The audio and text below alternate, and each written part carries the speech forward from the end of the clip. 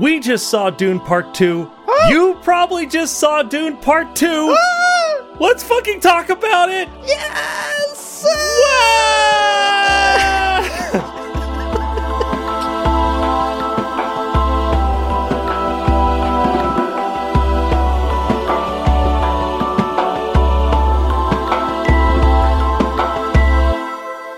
Welcome to Gom Jabbar, your guide to the iconic world of Dune. We'll be exploring the themes, philosophies, and characters found in the sandy depths of this vast universe, from Frank Herbert's groundbreaking novels to the adaptations on film and TV. And film. Oh. My name's Abu. My name's Leo. Leo, we saw the movie. We saw the movie.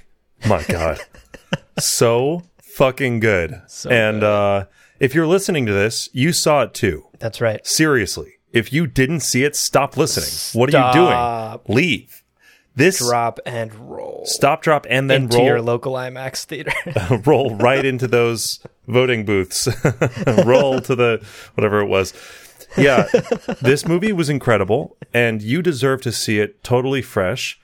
We are going to be spoiling it today. So make sure you've seen it. This episode will be there waiting for you. That's right. When you're done.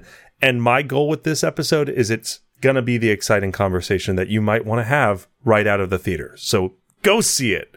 And then once you've seen it in the theater, preferably IMAX, pop your little budsies into your earsies, hit playsies, and listen to us zzz's. Indeed, zzz's. Yeah. And look, if you haven't seen the movie yet, but you're still dying to know what we think about it, don't you worry, we got you covered. Look back in the feed. We've already released a completely spoiler-free review of Dune Part 2. So go check that out instead. Then go watch the movie. Then come back and listen to this. Order of operations. Indeed. That's what we were taught in elementary school. Now, before we begin, of course, as always, a huge, huge shout out to our Kwisatz Haderach level patrons. We have 5 Kwisatz Haderach level patrons, and those are Case Aiken, Daniel Dion, Roman Caballo, Jonathan Lambert, and C. R. Spruill. Wow. Thank you to all of the Kwisatz Haderach level patrons, but of course, all of our patrons. You make what we do possible. You do. Okay, housekeeping out of the way, spoiler warning out of the way. We've given you ample time to back out of this episode if you haven't watched the movie yet. Yeah. Here's the game plan. So, in some sort of attempt to restrain ourselves and stop this episode from becoming a 6-hour worm ride through the whole film. That one's later. Yeah. That one is coming. We've instead, for today's discussion, each picked 3 topics that we want to talk about and geek out about. Yep. Now, if you are hungry for that 6-hour worm ride deep dive analysis of the movie, like we did for Dune Part 1, not to worry. Like we said, that is coming. We just need an opportunity to see the film again, take some more notes, refresh our memories. And then, obviously, an episode like that takes a lot of production time and production work. So we ask for your patience. That episode is coming. Indeed it is. But before we get into that, we're going to take a quick break. So, dear listener, don't go anywhere. When we're back, we're talking about Dune Part 2. Oh my God. Hey, it's Kaylee Cuoco for Priceline. Ready to go to your happy place for a happy price? Well, why didn't you say so? Just download the Priceline app right now and save up to 60% on hotels. So whether it's Cousin Kevin's Kazoo Concert in Kansas City, go Kevin, or Becky's Bachelorette Bash in Bermuda, you never have to miss a trip ever again. So download the Priceline app today. Your savings are waiting. Go to your happy place for a happy price. Go to your happy price, Priceline. This episode is brought to you by Shopify. Whether you're selling a little or a lot, Shopify helps you do your thing, however you cha-ching. From the launch your online shop stage, all the way to the we just hit 1 million orders stage. No matter what stage you're in, Shopify's there to help you grow. Sign up for a $1 per month trial period at shopify.com/special offer, all lowercase. That's shopify.com/special offer. Welcome back, everyone. Leo, let's get into the first topic you chose for our conversation today. What do you want to talk about? Oh my God. I got to talk about the fights. I got to talk about the fight choreography, the battles. Yes. The fight's unbelievable. Truly. I had so much fun in these different fights, and I wanted to take a moment to just celebrate the ones that are still very much like front of mind. Let's do it. First, oh my gosh, that first tense encounter with the Harkonnen patrol, the Fremen literally just going fucking bye. Hey, you two stay here, and then leaving. Hilarious. Seeing the Harkonnen soldiers suspenser climb up the rock. Oh, and the music kicks in at that moment. Oh, so good. That song sounded so good. And we see them shoot the thumper. They're like, oh, the rats are calling a worm. They shoot the thumper. We are seeing Harkonnen strategy that has evolved out of conflicts with the Fremen. Mm-hmm. What cool world building. Amazing. So cool. And they get sniped. I couldn't tell if it was like Mala pistol or some other kind of projectile, but fucking great. Paul has to get his second kill. That little fight, that little skirmish was great. And then, of course, Jessica right into teaching him lessons. Delightful. Yeah, what a great way to start open the the film, right? Because Yeah. it is like the first true scene of the film. We have a couple of like title card stuff happen, but this is like we're in the movie now. And it starts off with a banger.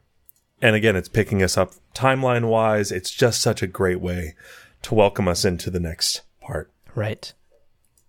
Now, the next moment that I wanted to highlight is the Fremen raid on the Harkonnen spice harvester. Oh my goodness. So fucking cool. Starts with the sand snorkels, and then they burst out. They're sprinting in the shadows. They're killing people. It's so fucking cool.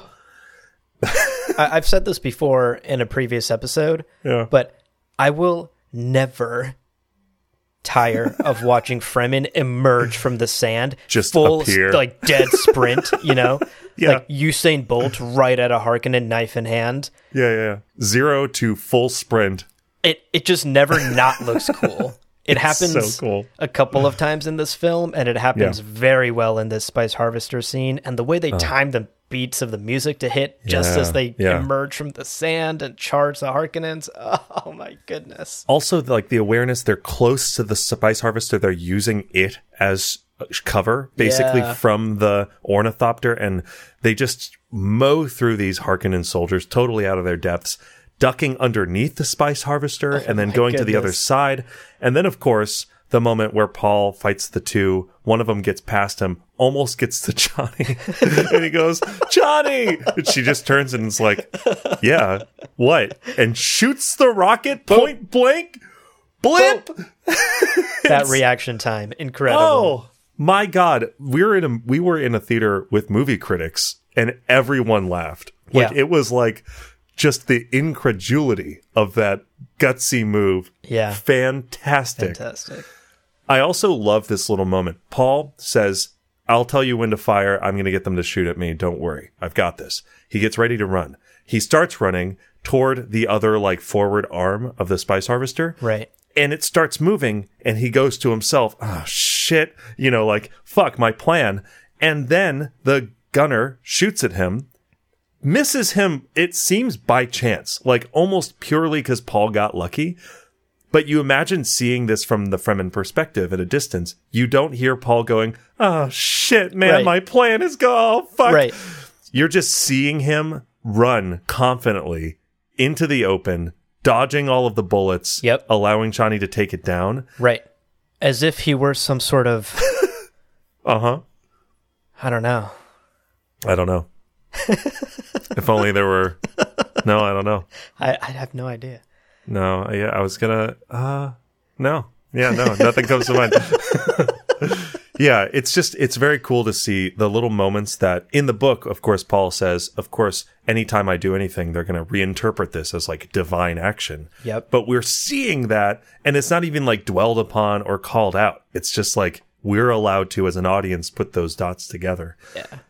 Not to mention, every moment that they're next to that giant spice harvester factory, I believed it was real. Like, I just believed it was fully 100% next to them.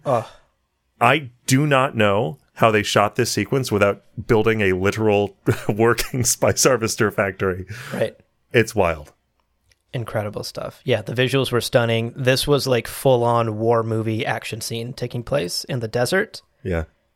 And I know there's some critics out there who think Denis Villeneuve doesn't know how to do action. They're fucking wrong. Villeneuve was like, hold my beer and my shot of my laser Fireball gun. whiskey, hold my laser gun, hold everything. I'm throwing hands. Yeah.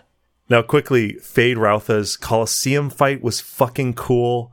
I loved just the way that they showed how psychotic Fade is, but he also, once he's in the arena and he's in the fight, he did have his own kind of twisted sense of pride and honor, right? Like, he's fighting Roger Yuan, returning as Lieutenant Lanville, his character, that we saw called out in the first movie. He's also, by the way, the fight coordinator and stunt coordinator for this whole fucking movie. So dude's doing double duty, not only being in the movie, but also making it work. So cool. Mm-hmm. I loved the moment that the slaver puts the hook in his back. Like, I'm helping. And Fade is like, fucking back off. Right. Don't touch him. Yeah. Like that feeling of like, this needs to be a fair fight. And I love that "you fought well, Atreides" is his response to Roger... to Lanville. Yes. And then when he gets killed by Paul, same thing. You fought well, Atreides. He's just out here having a good old time. Right. He's got his own like twisted sense of honor. Yeah. And you can tell, I really like that you pointed out, like, there is this sense of like, oh, this guy's like crazy, right? He's psychotic. This is insane. And this is all spectacle. But once we're in the Colosseum and he's faced with real danger, my guy's all business. Yeah, totally. He's like, I'm actually an incredible fucking fighter. Right. Austin Butler made that transition very well and was excellent in not leaning too hard into the, haha, I'm just crazy. Yeah, totally. And even from the book, Fade Routha is kind of a child in that scene. Like, he's like worried, and then he's like, well, what do you think of that, father? And it's like very Draco Malfoy, if that makes sense. Mm-hmm. Absolutely. This felt so much more formidable and intimidating in a very good way. Yes. I just believed in Fade Routha as this like formidable character. Very, very cool. Agreed. And then the final fight that I wanted to talk about, of course, is the final duel. There's other huge fights, but those were fun spectacles. I think the finale duel between Paul and Fade was one of the most important fights in the movie. Mm-hmm. If it had flopped, the entire movie would have felt anticlimactic.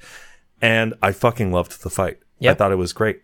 There was great like moments of clear action. We know what's happening. There's a couple of bullshit things like the weird flip that he does halfway through the fight. I'm like, did you need to? You didn't. I liked it. I liked the flip. It.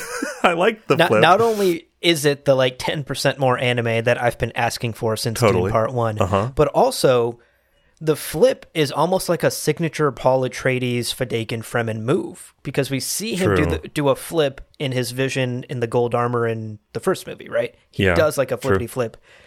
So I almost see this as like a Paul Atreides like signature move that he's he a kind little of more, does it against the training dummy too, doesn't he? In Correct. the like in the room, just like alone. He's a bit more acrobatic in his fighting style, perhaps, than like the very cold, calculating, and aggressive Fade. Yeah.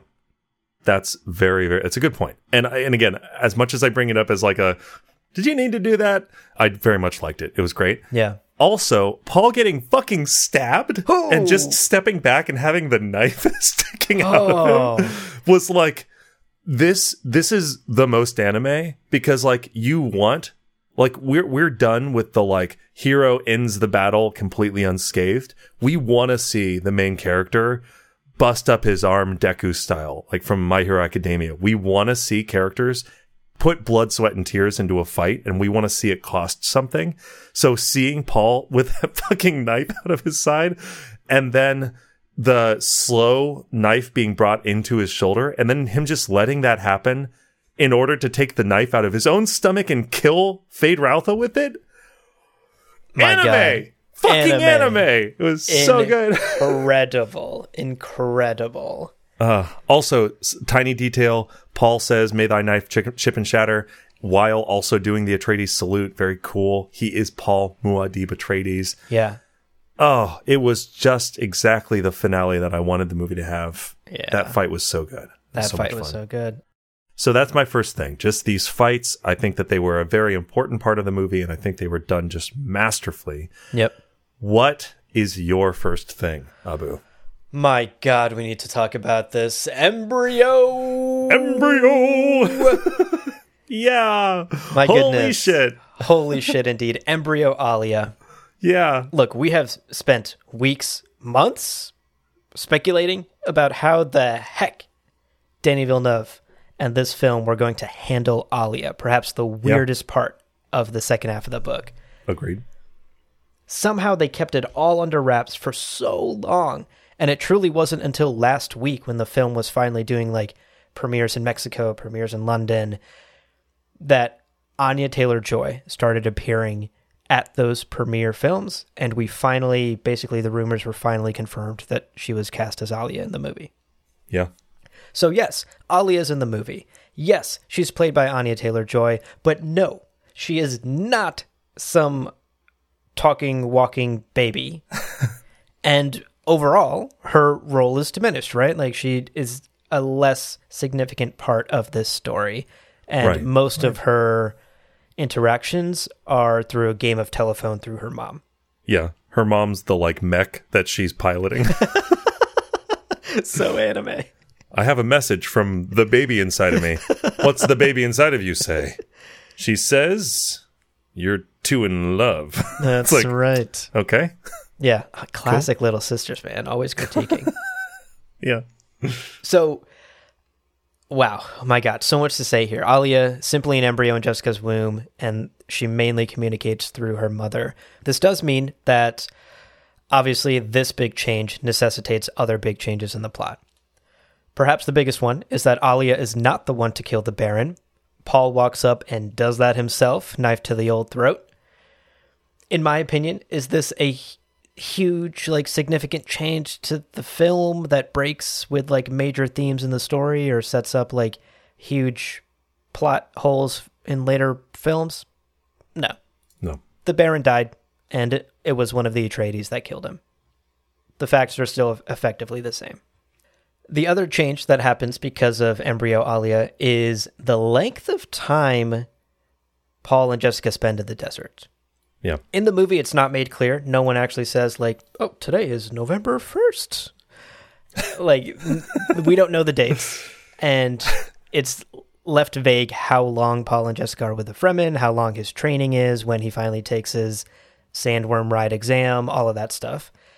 And I'm sure it's left sort of elusive on purpose, because the reality is that it's got to be less than 9 months, or else Alia would have been born by then. And thus that time is shortened, because in the book we know the time skip is, I think, 2 years, a little over 2 years. And that timeline has been compressed.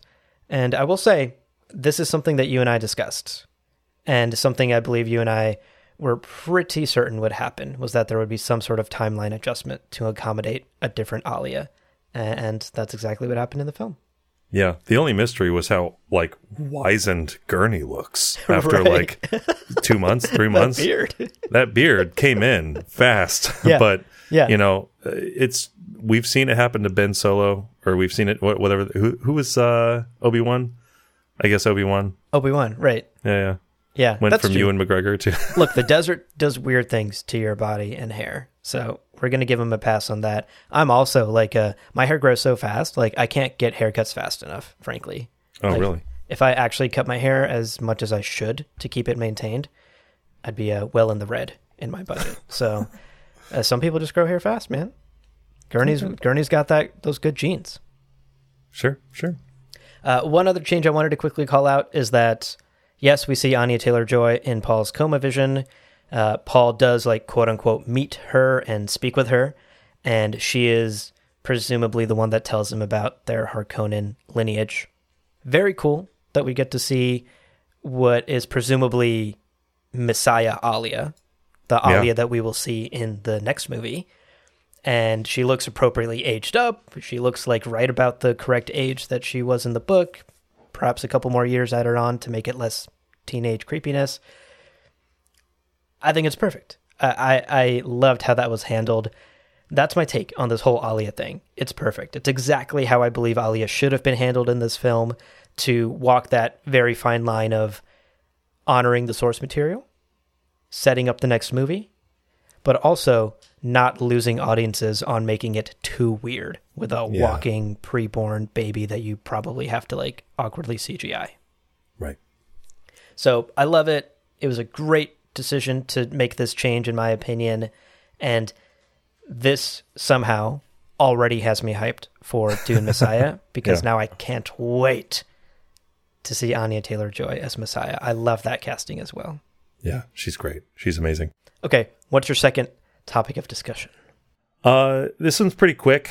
Just like the generations of the Fremen. I think in this movie we see a lot of the juxtaposition of like the young Fremen with Chani and Shishakli against like Stilgar and the other elders, right? Right.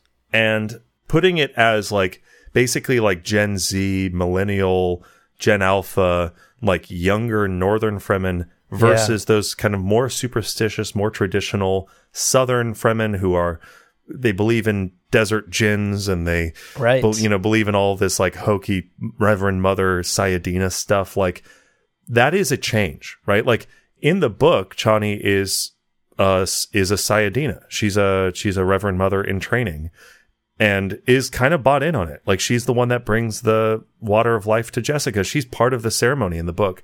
Here, they're outside being like, yo, whoever drinks poison's a fucking idiot. Got him, high-fiving each other. Like it's very different, but it feels very, very familiar to modern audiences, especially this like wave of generations who are now grappling with their parents' traditions and their parents' beliefs and going, oh, maybe I don't super buy into all of that. You know, it feels very flushed out. Like it makes the Fremen culture feel very much more real and very much more thought about. And it dodges this kind of caricature of the kind of desert, superstitious, primitive culture who's just all ghosts and, you know, mythology. Right. Yeah. You know, it's so cool. It's this kind of balancing act that I really appreciated. I also just will say, I'll finish on saying I fucking loved Shishakli. Yeah. Oh my so gosh. much. Like, I think, like many people, I was like, why the fuck is this a character? This is a character who came up like twice in the book. Right. And yet she has all this screen time. She's got a bunch of lines. She's talking back and forth. But in a movie where we had to be convinced that Chani, who in the last movie said almost nothing to Paul at all, was actively falling in love with him and reevaluating him and taking into consideration these different qualities of his, giving Chani a peer, like a girlfriend to like chat with whom maybe she a could former lover. Maybe a former lover, sure. No, I didn't get that vibe. But, you know. I didn't either, but you know, there's probably going to be like a fanfic out there soon. So, oh, for sure. You know, because it's good if it exists, there's porn of it, right? Yes, that's right. But this is someone that she could actually use as like a sounding board. Like we got a peek into Chani's psyche as she's going, well, Paul's not like the other offworlders. Yeah. It was wonderful to give Chani's character depth and to give a voice to the younger Fremen, this younger generation of Fremen. And also, we see some of Chani's social circle. They're laughing. They're off in a little, like, lean-to, making jokes and shit. And Paul's like, what are you laughing about? Is there a room at the table? Is there a room at the table? And they're like, no, idiot, shut up. My mom packed cookies for everyone. I have a Lunchable if you want my Capri Sun. And I'll also point out that Suhaila Yaqub, whose name I still probably am butchering, did such an amazing job. I mean, imagine coming to the table and it's like Timothée Chalamet, Zendaya, Javier Bardem, Rebecca Ferguson. These are your scene partners. Right. So like, fucking amazing job. Great job. It's just a shame that Elvis shot her with a full flamethrower. Yeah, it was that's my second takeaway, the Fremen generation. Yeah, I love it. I couldn't agree more. It gives us a fuller Fremen culture than we even got in the book. And the book goes very in depth about Fremen culture, especially latter books, and especially the Dune Encyclopedia. Much of that we've talked about on this podcast. But I think in the movie, you don't have time to dive into Dune Encyclopedia amounts of lore. You have to show that this culture is nuanced and has depth and three-dimensional, and not, as you stated earlier, just this like superstitious cult Right, of weirdos out in the fucking desert who believe in that thing. Yeah. And this achieves that perfectly. Having Shishakli there, having Chani there, having the younger Fremen question the prophecy achieves that. Oh, it's so good. It's so good. Well, I do have a bit more to say about the prophecy and the Fremen, but let's take a quick breather, Leo. But dear listener, don't go anywhere. When we come back, there's still much more to chat about, so we will see you in just a minute with more Dune Part 2. Another day is here, and you're ready for it. What to wear? Check. Breakfast, lunch, and dinner? Check. Planning for what's next and how to save for it? That's where Bank of America can help. For your financial to-dos, Bank of America has experts ready to help get you closer to your goals. Get started at one of our local financial centers or 24/7 in our mobile banking app. Find a location near you at bankofamerica.com/talktous. What would you like the power to do? Mobile banking requires downloading the app and is only available for select devices. Message and data rates may apply. Bank of America N.A., member FDIC.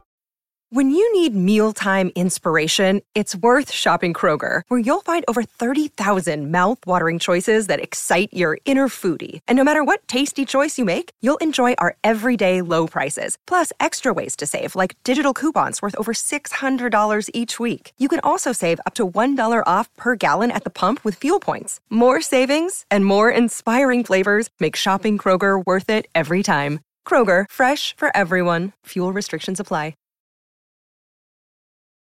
Welcome back, everybody. Never you fear. We've got more thoughts about Dune Part 2. In our brains. In our brains. We're about to say them out loud.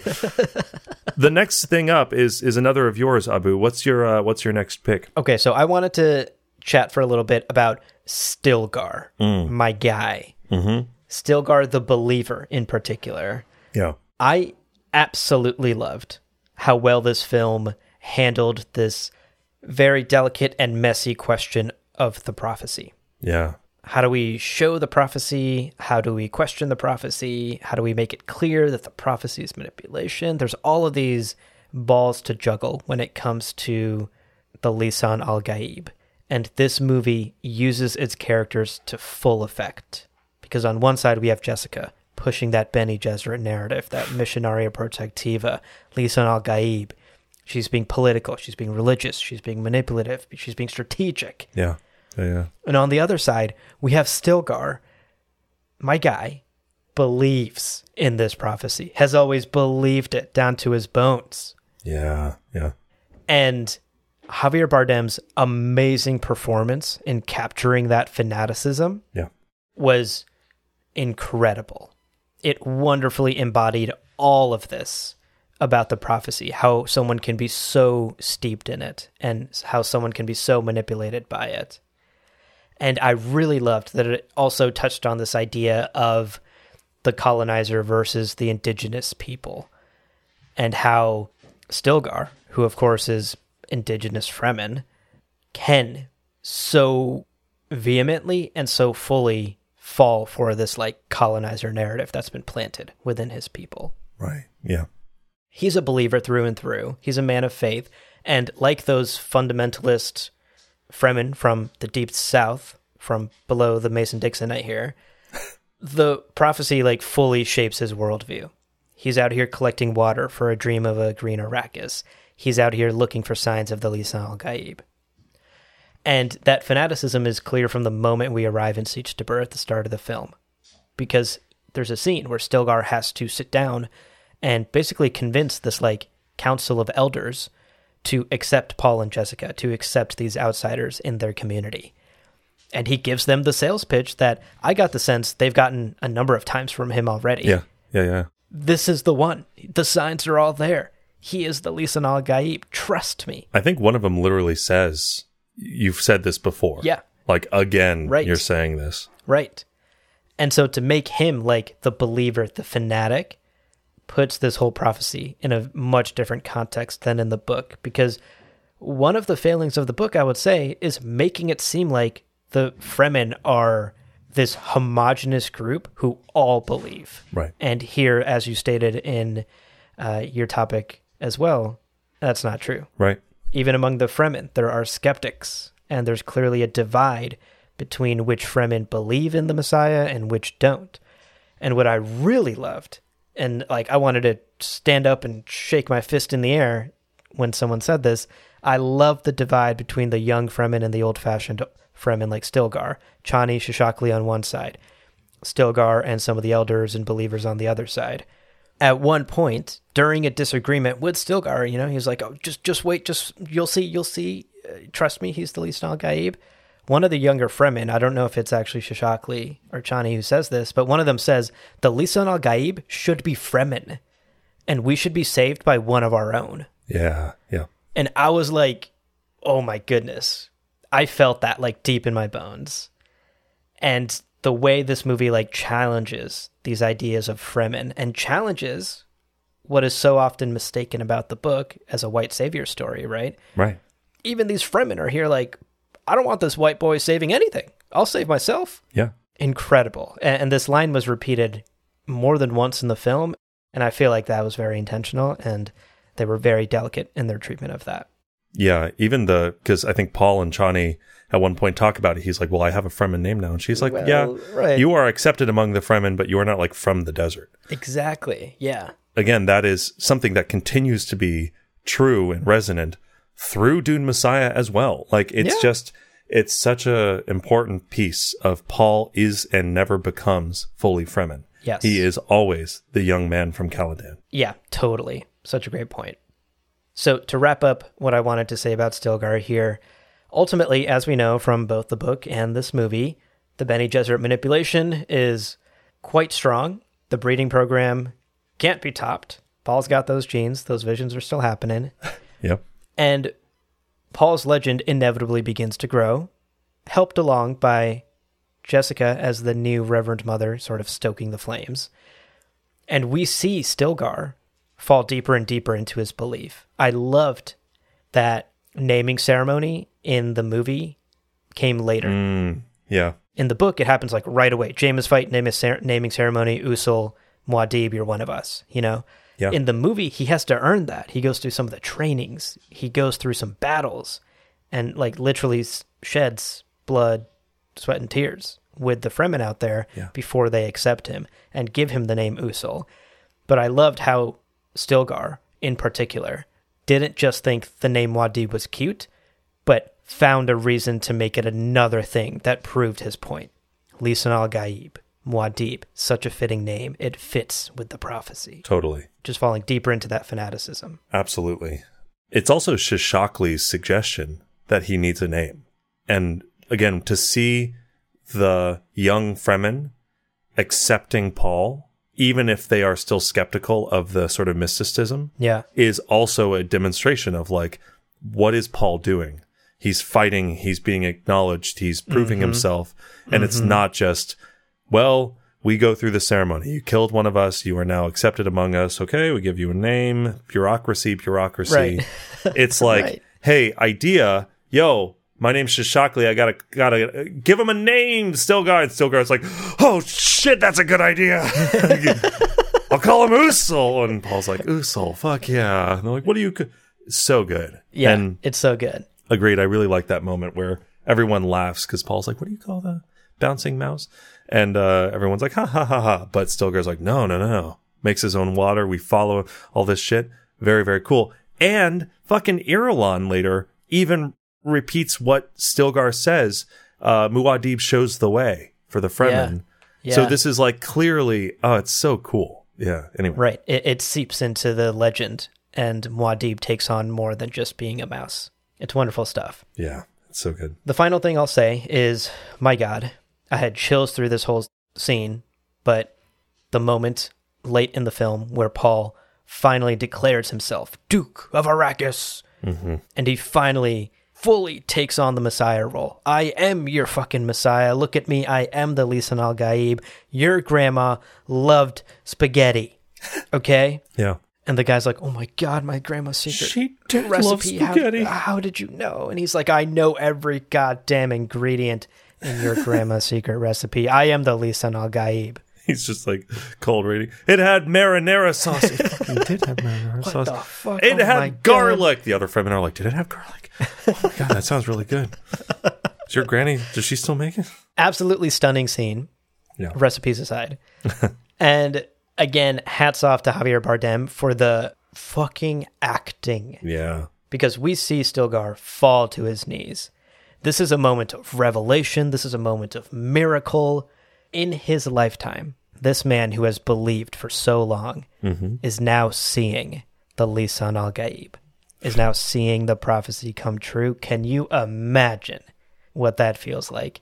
Javier Bardem certainly did imagine, and we saw it all over his face in that scene. Not to mention, we see throughout, because Paul is very like, I am not the Mahdi. Yes. I am not the Lisan al-Gaib. And Stilgar is like, I'm going to choose to believe that he's being humble in spite of everything.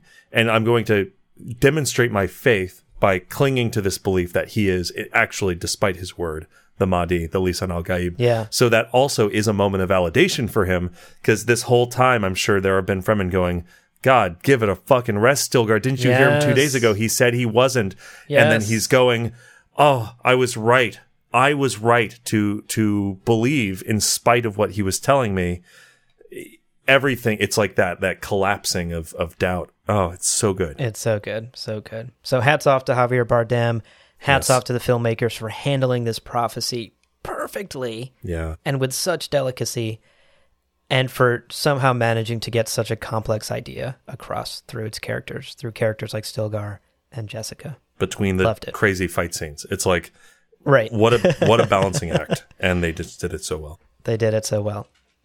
Okay. What is your third and final topic you wanted to touch on today? I wouldn't be a host of Gom Jabbar. Gom Jabbar, it's in the name. Without bringing up the Gom Jabbar scene. Are you fucking kidding me? Oh my God. Both of us looked at each other in like shock and awe when this happened. I cannot believe it. Denis Villeneuve deciding to show Margot Fenring basically seducing Fade, bringing him to her room, and then putting him through the human test? Are you fucking kidding me? Oh my God. This is one of the most brilliant moves I've ever seen by an adaptation, like a director doing an adaptation. Yeah. Fucking awesome. Yes. And I just want to go through that timeline quickly, because there are so many elements of it. It's probably one of my favorite sequences in the movie. Yeah. So Margot, right? Léa Seydoux. Oh, unbelievable. My God. Such a good performer. She's also great in like The French Dispatch, and she's an amazing actress. Love her. Following Fade into a restricted wing of Harco City. The strobe-like black and white fireworks. So cool. And then the fact that she kind of like gently eases into fucking with his mind, right? Like, yeah, he's like, I'm going to kill you for following me. She's like, or maybe I'm lost. And then it just like becomes this weird dream sequence with like the flickering, and her face is like partially obscured. So cool. And then him ending up in a different part of the city or the palace and not knowing how he got there. We are seeing her. We are seeing like the most masterful use of the voice, where it's not someone going, drink the poison, let him do it. You know, like the many, many times we see the voice in this movie. Yeah. We are seeing her guiding him without him even being conscious of it. 15 out of 10. What an incredible sequence. And also, what young man wouldn't follow when he's like, where are you going? She's like, into my bedroom. Turns and leaves. I nearly climbed over the seat in front of me to get to the screen to maybe try to get to that bedroom. I was seduced. I was fully seduced. My belt buckle came undone. It was incredible. Now, all of this builds up to her hitting him with the, like, kneel. And it's like, oh my God.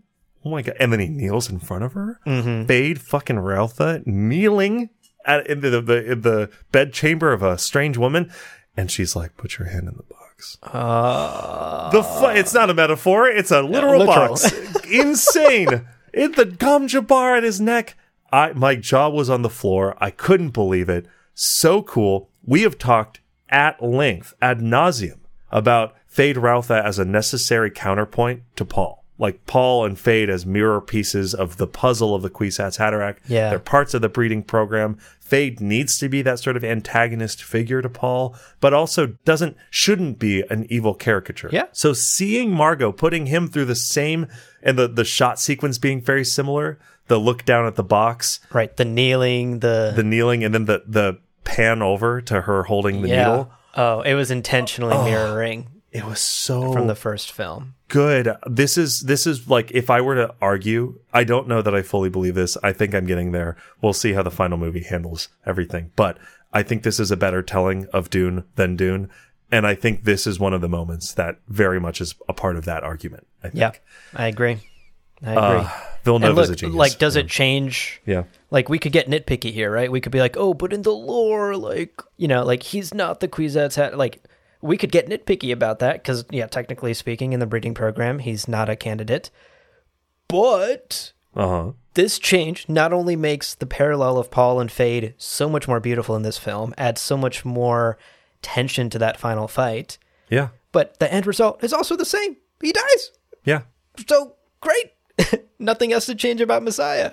He still dies. And again, just to be clear, the Bene Gesserit do the Gom Jabbar test on all sorts of fucking people. Right. They need to make sure they're using it as a filter to make sure they're not breeding animals with humans. So he passes the Gom Jabbar test. We don't see him pass, but he shows up at the end. Yes. I also like that she's like, he enjoys pain. Oh, I bet he was like, this is such good foreplay. Fuck, this box is... Can I keep the box? What else can I put in the box? Can I put anything in the box? Anything? She's like, this is not... I'm kind of into it, though. Like, this is... Oh, yeah. Oh, there were some BD and SM. Yeah, 100%. All happening in that seduction that night. He was... I mean, he's just happy to have someone who's, like, brave enough to take the reins, you know? Figurative or literal. Indeed. Yeah, very, very incredible. I love that. I can't believe we got a second Gom Jabbar sequence. Incredible. So happy. Yeah. That's my final point, but naturally I wanted to lightning style. Just single bullet points. Classic Leo it wouldn't move. be Gom Jabbar if you didn't do that. No one can fucking stop me. Let's go. Let's go. Paul's anger as Muad'Dib shouting at the Fremen. Where did Timothée Chalamet get that force of personhood? My God, it was incredible. Scary. Electric. The tech throughout the movie was so cool. Sand snorkels, wind traps. We got the cistern. We got those little mobile water injector pump things that like Chani was like pulling the water from the still living guy. And he's like, stop. And she's like, fuck off. I'm taking your water. So like, good. What do you want? So good. The pirate sail on the smuggler's carryall. Yes. Fucking cool. Also, just the black and white shield. The shield in black and white on the Giddy Prime like Coliseum fight looks so fucking cool. Oh my God. Next point, Cheops. Cool. Next point, the set design in this film was fucking awesome. The Siege Tabur looked incredible. I can't wait to go frame by frame and to look at all the writing on the walls. Yeah. Unreal. Oh my God. Chitin was so lush and beautiful. The bird song constantly in the background. Oh my goodness. I need to vacation on Chitin. I want to live there. It's so nice. And then Giddy Prime felt like a shitty nightclub. It was perfect. Yes. So good. Stilgar, next point. Stilgar, funniest character in the movie. Laugh out loud funny. God damn it. He's so funny. Javier Bardem is a national treasure of every nation. Hand that Nabe a mic and get him on a stage in the Comedy Cellar tonight. Yeah, his crowd work, unparalleled. Yeah, the line about the gin is so funny. He's like, ha, boo, okay. No, but seriously, be careful. So funny. Gurney, we talked about this. Gurney Halleck as the key to the House Atreides family atomics. Oh my goodness. So fucking smart. It makes so much goddamn sense. It makes so much sense that you're kind of like, why wasn't this in the book? Come on, Frank. Why didn't you put that in the book, Frank? Incredible. So good. Also, that whole sequence was so funny. Like, that's a dumb place to hide them. Well, did you find them? Yeah. No. Right. What a genius way to get that, like, Gurney Stilgar banter in there. They're dads. They're just both dads arguing. I love it. So cute. So good. And then finally, of course, I mentioned this earlier, but again, just Alia's presence in the movie. So bold. So fucking cool. Done beautifully. I'm over the moon. What a great movie. What a great movie. Okay, Abu. What's your final pick? Okay. My final pick gets a little bit more meta. Sure. Because I've said this before on the podcast. This should not be surprising to anyone that I'm saying this. The Fremen are brown people. Yeah. They are based heavily on Arabic and Muslim culture that Frank was inspired by and borrowed from. That's like, that's fact. Yeah. Every other adaptation that we've talked about on this podcast casts the Fremen as white people. Yeah. In the deep desert, in the scorching sun, Yeah, I got a sunburn watching this movie. I'm a white person. The math doesn't math even remotely. The math simply doesn't math. And every time I watch another adaptation, I'm like, did we read the same fucking book? We did talk about how they just like cast all the people from the place where they were filming, and it was like the Czech Republic, so they're all Czech. But you're right. Like Lynch, no excuse. And generally, fly some fucking people in. Go to Morocco. It's not that far off, you know? Jesus. No excuse. No excuse. Finally, in Dune Part 2, Denis Villeneuve has put faces of color among the Fremen. Yeah. Finally, someone gets it right and honors the original inspiration for these characters. Frank borrowed from a culture, and thus, when we see that culture on screen, we need to see the inspiration. And we finally do here. Loved it. And here's the thing. That's not where this film stops. They didn't just go, well, Fremen, we need to cast people of color for these roles. Cool, done, check mark, let's move on. No, they took it a step further. Because throughout this whole film, and we talked about it in part one, throughout part one as well, there is so much Islamic imagery and all these nods to Islamic history and culture and traditions. And I, for one, would like to say, Mashallah, baby! Finally! Yeah. Dune is more Muslim. It's always been fucking Muslim. And it's never been showcased as that way until now. A couple of examples that come to mind. You mentioned Stilgar and the Jinn. Yeah. Genie are a long-held storytelling tradition. Many stories and fairy tales in Asia, in Africa, in Muslim communities across those continents contain genie and jinn. Mm-hmm. And you're goddamn right that Stilgar believes in them. Yeah. Amazing that we got that little touch of Islamic history and Islamic storytelling in Stilgar's character. Another example, all throughout this film, it's slapping you in the face with everything that the Fremen are wearing. The Fremen garb, the Fremen architecture is all heavily inspired by Arabic and Middle Eastern and Egyptian design. That aesthetic is all over this film. Yeah. So many scarves and so many like people in long, loose, flowy clothing with like embroidery, intricate gold embroidery all over it. That is the type of clothing I grew up watching my mom wear. And now I'm seeing the Fremen wear it on screen in one of my favorite stories that is inspired by the same culture that my mom is from and that I'm from. Yeah. Amazing. That touched me so deeply. We also see in this film groups of Fremen praying. Mm-hmm.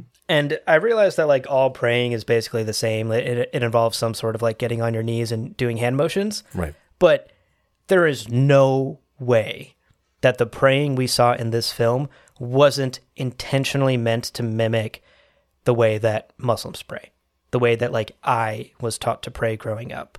Yeah. All the correct movements were there. All the hand movements were there. And fucking fight me on this because I would know. I've been doing this for 30 years. Yeah. I saw the hand movements. Loved it. Yep. Loved these nods to the original inspiration for the Fremen people. And I do want to step back and I want to say, I've already seen some tweets and hot takes out there. This is inevitable that there will be some sort of backlash, but there are folks out there who are seeing this imagery in the film and getting real twisted about it, right? Like claims of appropriation and claims of fetishizing Islamic history and culture and imagery for the sake of telling a white person's story. Right. To be clear, I'm not here to tell anyone what they should think about this movie or how they should feel about it or how any of the imagery should affect them. And I'm certainly not here trying to speak for any Muslim out there or any other people of color out there who watch this film. This is my opinion. But as someone who is deeply knowledgeable about this world and this story, I don't see anything disrespectful being done here on the screen. In fact, we're seeing these Fremen people who are ignored, subjugated, and disrespected by the larger powers that be in the Imperium, being hoodwinked, manipulated, and colonized by the rich and powerful houses of the Great Imperium, the white people, let's say, who want their resources and their talents, their fighting abilities, and their deep desert knowledge. And that statement, that idea that is very present and very clear in this film, should sound so fucking familiar to anyone who has passed 8th grade history. Right. So that's my 2 cents on that. I know inevitably there are going to be takes out there that disagree with me on this. I'm interested in hearing those takes. I will certainly read those takes and keep an open mind, but I, for one, don't see it. I don't see anything wrong with the way things were represented in this film visually. And in fact, I think many things were done right. And I think many things were done respectfully for both honoring the source material and honoring the culture from which that source material drew inspiration and from which Frank drew inspiration. And I, for one, appreciated seeing parts of my culture up on the screen in such a big blockbuster film. Yeah, I mean, I'll just say, like, I appreciate that you're being sensitive to other people's having like valid alternative takes, but like this is you seeing your culture and seeing things that are important to you on the big screen and being represented by a filmmaker who, if he were following the trends in Hollywood, doesn't necessarily have to do that. He could just whitewash it like so many people have whitewashed everything. Totally. So it's like, fuck yeah. No one can take that from you. That's sick. That's cool. Thank you. Yeah. As a white man, I approve. Oh my gosh. As a brown person, I've been seeking your approval this whole time, and I've finally gotten it. As it should be. Don't cancel us. We're joking. No, and oh boy. With that, on that note, on a very heavy topic, maybe I should have started with that one.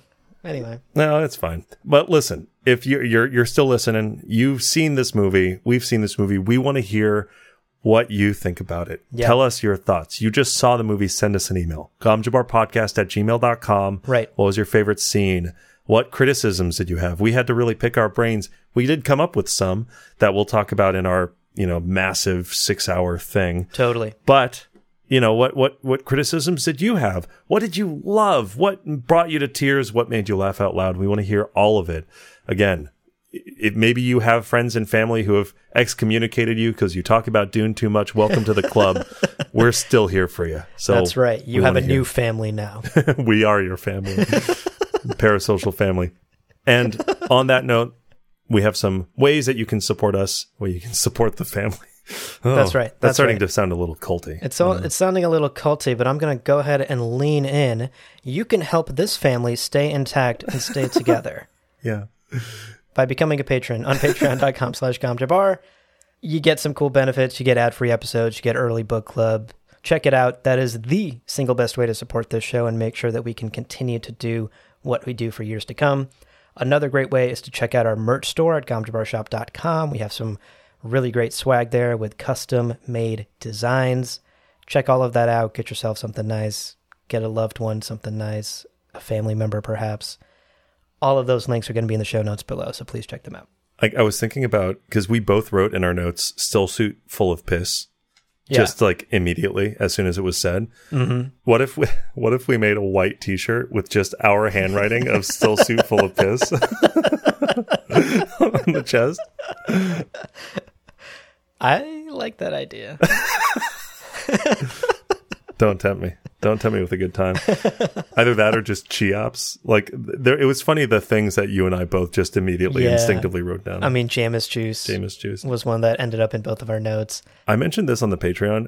The software could not tell that my handwriting was writing. It was like, really? What are these scribbles? It wouldn't allow me to redact it, so I had to like manually block it out. It was very strange. Oh my gosh. Yeah, my handwriting is terrible. I thought you have good handwriting. It's okay sometimes when I can see, but I was also watching as I was writing words. So right, in pitch darkness. In pitch black, I couldn't really see what I was writing. Yeah. Well, there's some great merch ideas from Dune Part 2. Still that we should full maybe of jump piss. On.